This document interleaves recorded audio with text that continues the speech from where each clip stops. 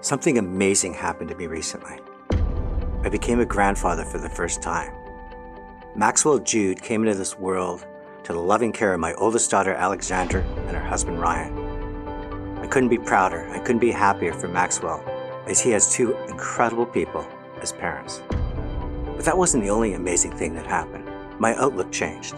I started looking past my lifespan and my daughter's lifespans to Maxwell's.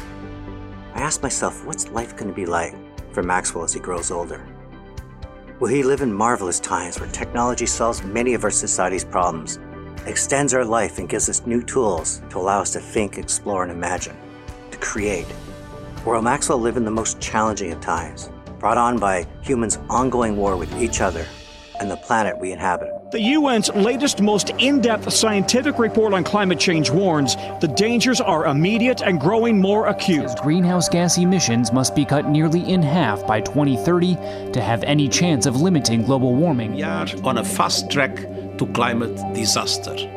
My guest today, whom I will soon introduce, said that dinosaurs didn't have a choice, but we do. And that so much of Maxwell's future, our future, rests in our hands, our hearts, and our minds. Can we become one human race in harmony with each other, living in harmony with other living creatures, and treasuring this wonderful planet called Earth? My guest today has devoted her life to studying our oceans. In 1998, Time magazine named her as the first hero of our planet. Asking why we didn't do something on our watch to save sharks and bluefin tuna and squids and coral reefs and the living ocean while there still was time. Well, now is that time. And she pulls no punches. She describes the seafood industry, for example, as factory ships vacuum up fish and everything else in their path. That's like using a bulldozer to kill songbirds. You're listening to the iHeartRadio Canada Talk Network, and this is Chatter That Matters with Tony Chapman, presented by RBC. Her name is Dr. Sylvie Earle, and since 1998, she's been a National Geographic Explorer in Residence. She's sometimes called her Deepness, or the Sturgeon General. She has set records for deep-sea diving for being the first female chief scientist at the U.S. National Oceanic and Atmospheric Administration. And she cares deeply about my grandson Maxwell Jude, and you, and all who have the potential to save our planet. And what you will soon learn that her lifetime dedication to oceans and saving our planet began as a 3-year-old, playing in the water when she got knocked over by a rogue wave. Dr. Sylvie Earle, welcome to Chatter That Matters. Thank you for having me on board. So the poet Odin said, "Thousands have lived without love, but none without water." We all know that water sustains our life, and I would argue the majority of the people on this planet know that water is essential for our survival. Why don't we act upon it? Why don't we treasure water as a gift? If I could answer that question, I would be a great hero. The trouble is, we just take water for granted. It falls out of the sky, right? It's just there in lakes, rivers, and streams, and certainly the ocean. Even though you don't drink salt water, that's the source of the fresh water. It goes up into the clouds and falls back on land and sea. 97% of Earth's water is ocean. We're complacent about having water. This is the water planet. And even if you've never seen the ocean, the source of most of Earth's water, the ocean touches you everywhere, everyone. With every drop of water you drink, it ultimately cycles as part of the ocean. With every breath you take, where does the oxygen in the air come from? Mostly from the ocean. It's taken a long time for what started out as rocks, then rocks and water, and now a living planet that is habitable for life as we know it. And we just take it for granted, except can't do that anymore. So I understand that this incredible life adventure and journey with the ocean began as a 3-year-old, like many other 3-year-olds, splashing in the water, and you got hit and knocked over by a rogue wave. Take us back to that time, because I'm always fascinated by moments in childhood that manifest itself into these lifetime adventures. That wave that kind of sneaked up behind me when I wasn't looking, knocked me over, literally took my breath away. I couldn't breathe. And it was frightening at first. But then when my toes touched the bottom and my head came out of the water, I could breathe, I realized, well, that was fun. That was exhilarating. And my mother, who watched this happen, could have been the kind of mother who would grab me out of the ocean and never let me go back again because it looked so scary. Fortunately, she saw the big smile on my face and let me go back in, and I've been jumping back in ever since. And I understand it's not just your mother that encouraged it, that your older brother, a little bit of mischief with his friend, borrowed, and I use that term loosely, some diving equipment, and all the three of you went off and decided that you were going to become DC divers with equipment that really didn't belong to you. Take us back to that story. Our next door neighbor was a sponge diver, and the sponge diver's son and my brother conspired to, quotes, borrow the basic equipment, not the big heavy suit or the weights, but the compressor and the copper diving helmet that made it possible to breathe underwater. It was a river, the Weeki Wachee River in Florida, where we tried to see what it was like. It just seemed so miraculous that we could be able to see the fish. We thought we were there to look at the fish, but actually what was so exciting is the fish came over and started looking at us. That was a breakthrough. Everything I've read about it is you really describe fish as these curious creatures that, it's almost like you have a real personal relationship with them. Where a lot of, again, we take it for granted. We think that's our food source. You treat fish as equal. So when did that begin for you? Consider birds. We used to think of birds simply as, quotes, resources, as products, as something there for us to use and eat. Fortunately, we learned how to cultivate birds. Think of how many birds we do eat. Chicken, turkey, ducks, geese. In the ocean, we casually take old fish that are 20, 30, sometimes 50, or even 100 years old and treat them as if the way we treat chicken. Eating these big old fish from the sea, probably not a smart idea because they are the elements that make up the fabric of life that holds the planet steady. We see it with trees. We're beginning to honor and respect the importance of trees for carbon capture and maintaining the chemistry of the planet. We even see it now with whales that once, not so long ago, were just treated as products. But the International Monetary Fund commissioned a study that put a dollar sign in terms of carbon, in terms of climate, on whales. $1 trillion for the living whales at any one point in time, because of their role in capturing and holding carbon with a direct relationship to climate. Why not get to know these creatures the way we've gotten to know whales, as individuals, not just by the ton? The great thing about life on Earth is enormous diversity, coupled with how everything connects, so that our chemistry, the chemistry of life on the land and life in the sea, it's all connected. This is not just about money. This is not just about food. This is about respect for life. Where did you become such a great storyteller? Because most of the people I talk to that are so consumed by science and exploration and every minute they have on this planet, they're trying to dive deeper and deeper into the things that matter, aren't necessarily great storytellers. I'm not saying they're not, but you are a magnificent storyteller. You bring this stuff to life. Where did that come from? Telling it the way it is, sharing experiences that have changed me. And I really want people to go see for themselves. If by telling a story, it will make it possible, make it irresistible for people to want to go see an octopus, not on their plate. Oh, what a concept. It's an awful thought. Once you've seen them underwater and had an experience with them looking at you, communicating in the way octopuses can, by changing their color, by changing the shape of their skin. I get goosebumps sometimes. Octopuses take this to a whole new level. We have this habit as humans. We have to take this wild place and, quotes, make it better by developing it, to improve by changing, when actually it's taken millions of years to shape coral reefs, to shape old growth forests, to shape the deep sea systems, that there's really not much we can do to improve on them. We're not making them better.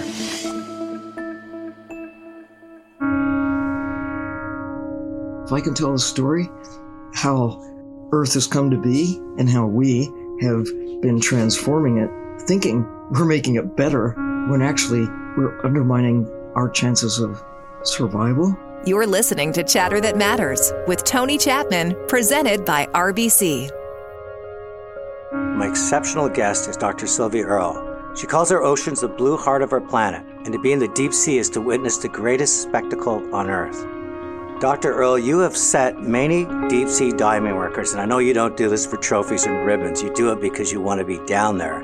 You've stood in the ocean floor in 1979 in an open ocean dive, untethered. You were on the ocean floor off of Hawaii, and you set the women's depth record of 381 meters, 1,250 feet. What's it like to stand on the ocean floor knowing that the surface that you need to live is that far above you? Well, I did my worrying, my concerns on the surface. I looked out and could see the flash, the sparkle, the glow of bioluminescent creatures. It's a characteristic of literally most of life in the deep sea. Below where sunlight shines, it is literally dark, day and night, all the time. It's where most of life on Earth actually lives. The average depth of the ocean, 2.5 miles, more than 4 kilometers down, about the depth that the Titanic rests on the seafloor. And it's dark, except for this bioluminescence that enables creatures to communicate with light. They also communicate with chemistry, with sound. Being in their midst, in this metal diving suit, reach out and touch the corals, kind of coral called bamboo coral that grows like a single spiral. And when I touched it, these rings of blue fire just spiraled through the whole length. I was just entranced. I'm not sure everybody would feel confident trusting technology to take you down that far beneath the ocean surface. Did you ever wonder, were you ever concerned or thinking you would run into something that no one ever imagined? Every time I dive, I expect to see things that I've never seen before. And it doesn't surprise me that I often see things that no human has ever seen before. It is so easy to do in the ocean. Consider, maybe as much as 15% of the ocean has been mapped with the same kind of accuracy that we have for the land or for the moon or Mars or Jupiter. And then how many people actually have been underwater with a face mask to be able to see what's there, with a gift of time to be able to spend enough time to watch animals, interact with them, and to get a sense of what an ecosystem is like. Scuba is giving us new opportunities. There are actually millions of people who now go into the sea to explore the upper few meters, maybe as much as 50 meters of the ocean. And below that is where most of the action is. The more time we have, Jane Goodall spent 15 years, day and night, getting to know one species, chimpanzees, and changed the way we think about our fellow primates. Living underwater is a step in the right direction, and I've had the pleasure of doing this. Well, it's only 10 times when you think there's so much we need to see, the gift of time. But being able to use saturation diving, where you allow the gases that you're breathing to saturate your body, and so you can stay and decompress all at once at the end of days, weeks. Some people have done it for months, staying underwater laboratories with a purpose to be able to do what scientists on the land who study wildlife, birds, elephants, pandas, chimpanzees, you name it, to get to know them and see them on their own terms, not in a laboratory, the ocean as the laboratory. We actually see natural behavior, the natural connections that creatures in the sea have. It's really given us new understanding, and we need to do a lot more of this. 21st century human beings are the luckiest who've ever come on the planet, because we have this gift of knowing made possible by technologies that have only happened in recent times, to go high in the sky, to see the whole world in a way that you could look at the whole system, how it interacts, the connections, and to go deep in the ocean and to see how life is connected and how we are inextricably connected to all of the rest. When you were married to your husband, Graham Hawkes, both of you founded this company called Deep Sea Engineering. In the 70s and 80s, your technology contributed 70% of the manned submersible equipment. That's probably a bit of an exaggeration, but we did have the joy of pioneering some of the small manned submersibles and remotely operated systems. I started a company on my own that my daughter and son-in-law now own and operate, building little submersibles and equipment to go into the deep sea. It's a new era. There's a great story I read that as your husband went down, he submerged and hit 1,000 meters. Everybody on the deck applauded. And a reporter was allowed to ask him a question. And he was expecting that sort of Neil Armstrong, this is one small step for man, one giant step for humanity. And instead, your husband quipped, well, my calculations were correct. He said, I got my sums right. I got my sums right. So what was your husband like, and how did you function as a team when you were married? Because both of you, the ocean's the magnetic force that's connecting you.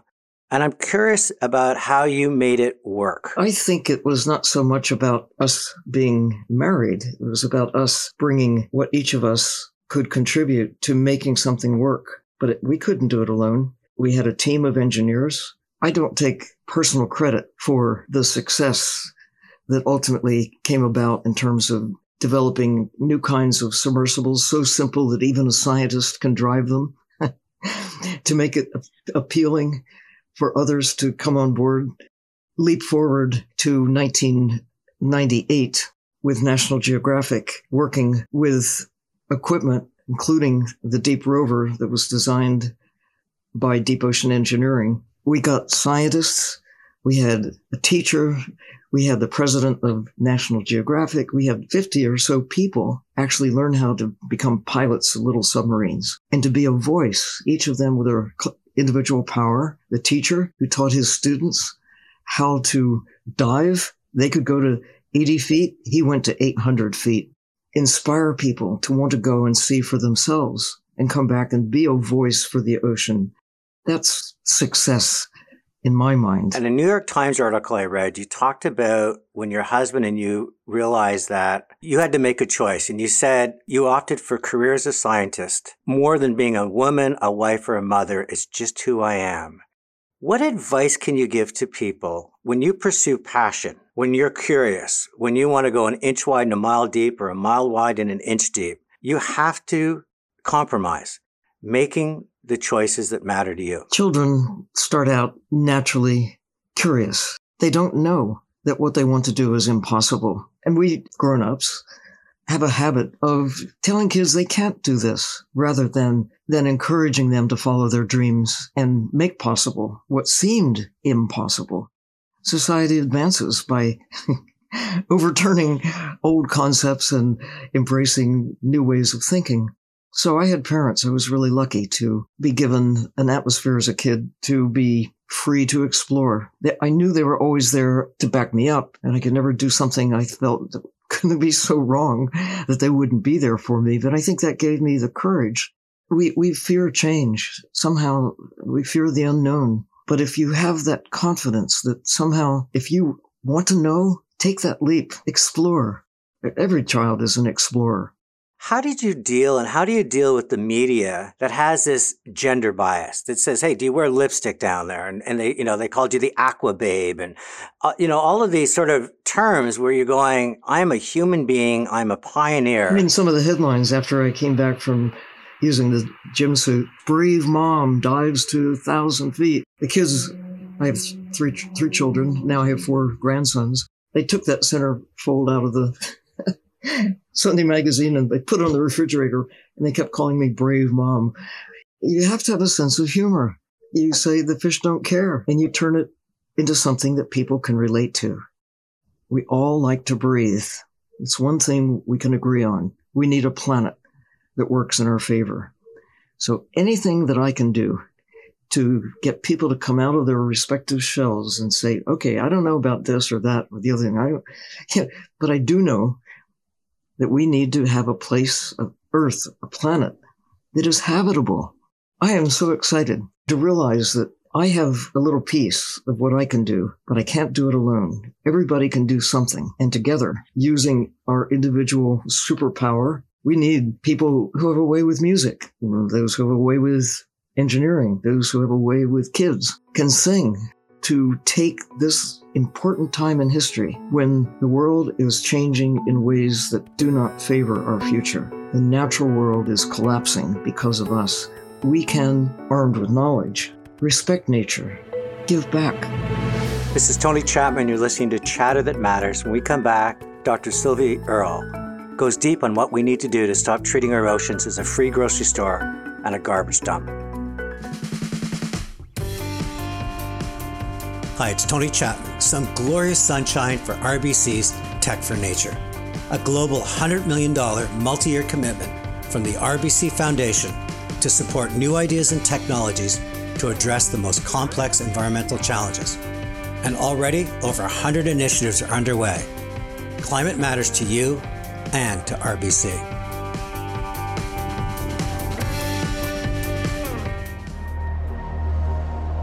Our job right now is to look beyond. We have to find the common ground, and we have to hurry. Climate scientists say we have about 10 years. Make personal and collective decisions that will take us to a better place. We know what to do. We just have to get out of our old ways of thinking and even our old laws, sometimes that are perverse. And we need to think differently. You're listening to Chatter That Matters with Tony Chapman, presented by RBC. My special guest is Dr. Sylvie Earle. In an interview you did, you said scientists have been studying the ocean for 50 years, but most of it is still a mystery. We talked a little bit about that, but you believe that the 21st century, I guess some of those mysteries will be revealed. What do you think we're going to discover in the next 10 years that you certainly want to be around to be part of?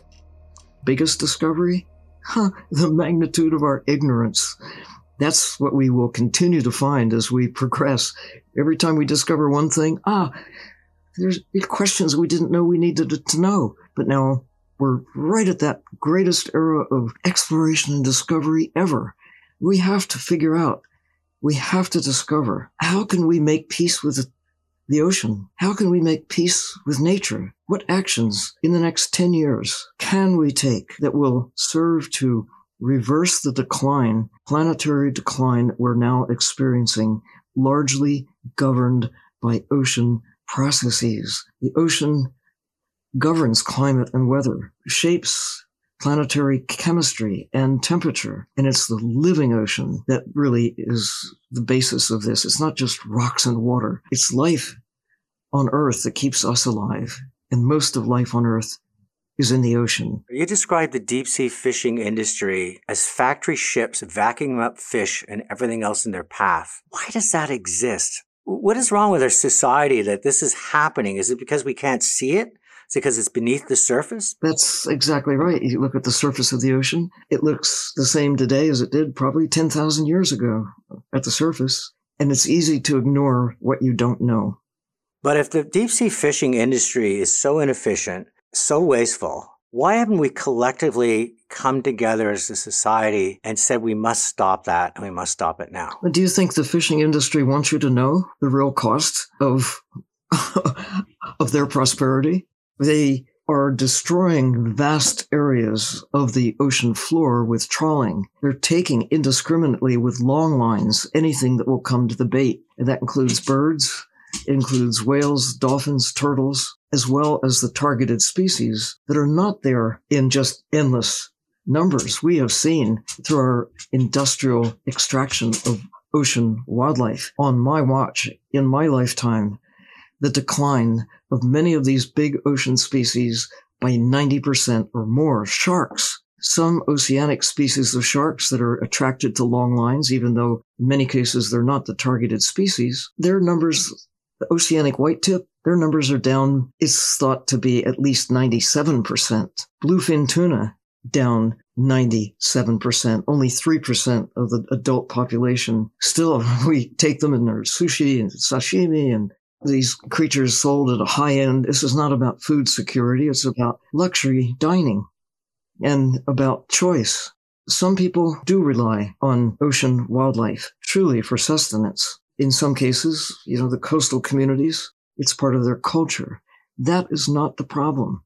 But armed with today's knowledge, armed with an understanding of what it takes to make a tuna, to make a cod, to make a lobster, to make any of these creatures prosper.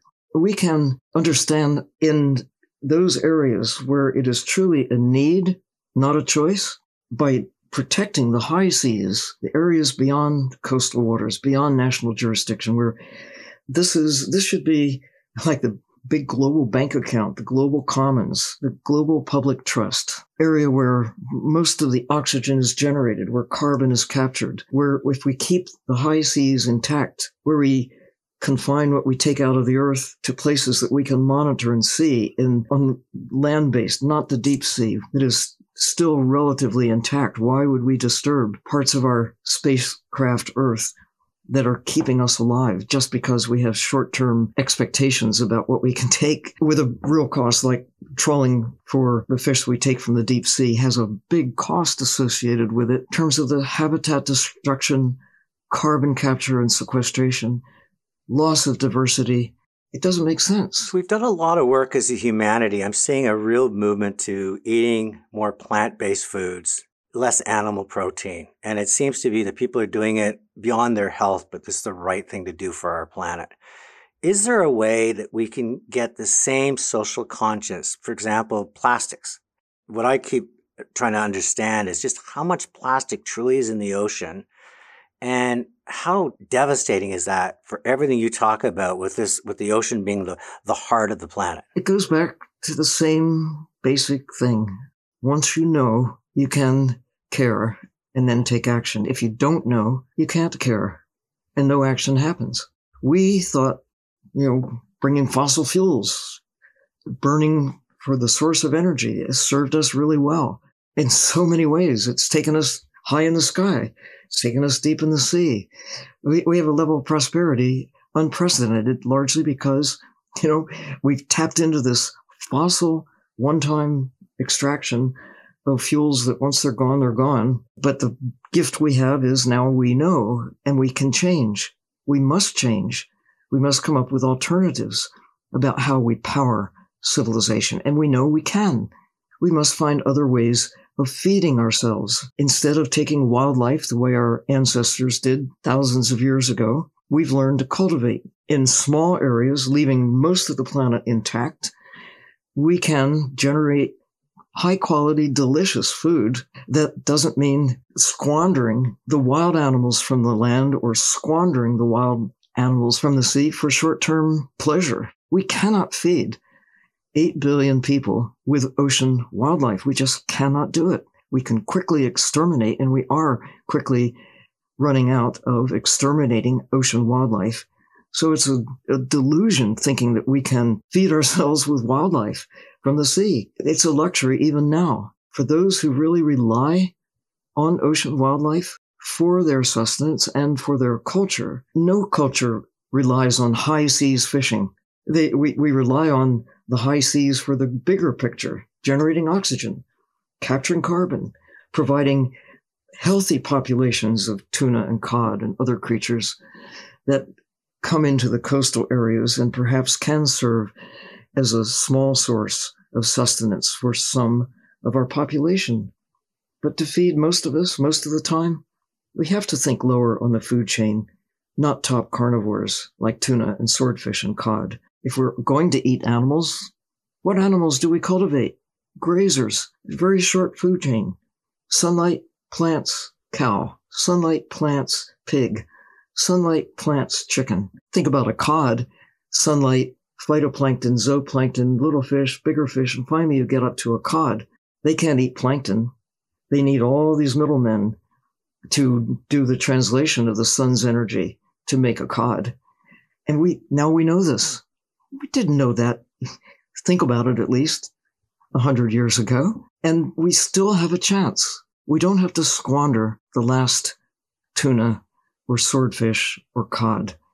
We can look at them as we look at whales. They're valuable in the ocean food chains. They capture, hold, and sequester carbon, transfer nutrients that power the phytoplankton that captures the sunlight, generates oxygen, and captures carbon dioxide. I mean, imagine trying to explain this to our ancestors 10,000 years ago.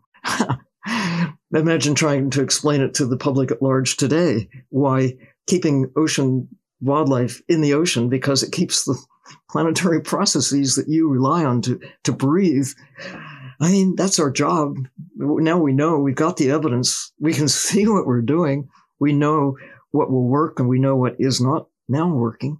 So your help in this conversation, this chatter, to get people to think differently about how they live, the choices they make, what they can do as individuals, and maybe what we can do collectively as communities, as cities, as countries.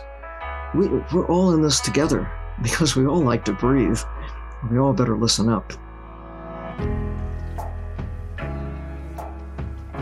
Chatting with Dr. Sylvia Earle, I can't possibly describe all she has done to draw attention to our oceans, but now I want to draw attention to what can be done. Dr. Earle, at the recent COP26 conference, you called on world leaders to ban industrial fishing, saying they can't address climate change without taking care of the ocean. We're starting from where we were in the middle of the 20th century, which marked the greatest era of loss in the history of our species. With our technology, we were able to scale up very quickly on the land and the sea. Look at the trajectory of rainforests that have been transformed to ashes. These mega diverse, important, living, biodiverse systems that hold our lives steady. We've learned more at the same time that we've lost more. So, 21st century, here we are. We're the luckiest people ever to exist, armed with an emergency situation where we have to put into practice what we know while we continue exploring and gathering new insights. But the evidence is very clear. I spent my COVID year, that continues, it's more now, but producing a book for National Geographic, Ocean: A Global Odyssey, by looking at what we know about the ocean, looking at what we know about the diversity of life in the sea, and then looking at what we can individually and collectively do to shift from this trajectory of decline to recovery and finally making peace with nature. So just last week, I saw a beginning of a shift. I went to the Galapagos to celebrate, to salute the president of Ecuador. Galapagos is Ecuadorian, President Lasso, for his leadership, a blue leader, committing his country and other blue leaders around the world, saying 30% of the ocean by 2030 will be highly or fully protected, in collaboration with leaders in 3 other countries, Colombia, Costa Rica, and Panama, all committing to protecting a swimway in their coastal waters offshore. We have come now to the point where we can see not only how these systems work, but we know what to do to protect them, so we're protecting ourselves. You've been doing this a long time. You haven't lost any of your passion. What's next for you? I mean, Mission Blue, what are the other things? You talked about your book with National Geographic. You're obviously with your new technology. But what's next? What's the next 10 years going to be for Dr. Sylvia Earle? Onward and downward. I mean, it's the ocean that we need to really significantly respect in ways we have not known enough why it matters in the past, but now we know. What are we waiting for? I certainly am continuing my lifetime research on who are these creatures who live in the sea. David Attenborough regards himself as a witness, and so do I. Jane Goodall is a witness to this era of greatest understanding coupled with the greatest loss. But it's the greatest opportunity right now to use what we now have and to shift from decline to recovery, to get others to see what we've seen, share in the joy being the most important people who've ever lived on Earth, because we have the power of knowing what to do to secure an enduring future by taking care of the natural systems. We think of trees and birds and ocean and water or whatever it is as resources, as commodities.